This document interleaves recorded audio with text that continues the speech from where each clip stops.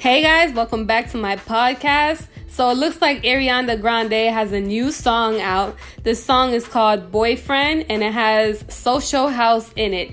I don't know who Social House is, and my first reaction after watching this music video was like, what the heck? Who is this? What's gonna happen, But in the back of my head, I knew Ariana Grande was gonna drop something fire.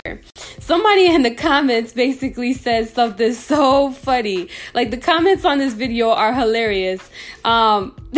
She's gonna need a lot of ramen noodles to fix that mess in the bathroom. If you don't know what I'm talking about, go ahead and check that music video out.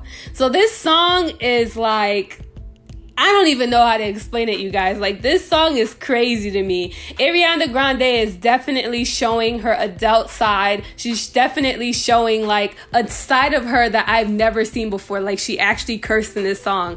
I don't know. I've never heard her curse before. If you have, then hey, but I've never did. But anyways, this song is fire, you guys. This song is fire. The lyrics say, "You ain't my boyfriend, and I ain't your girlfriend.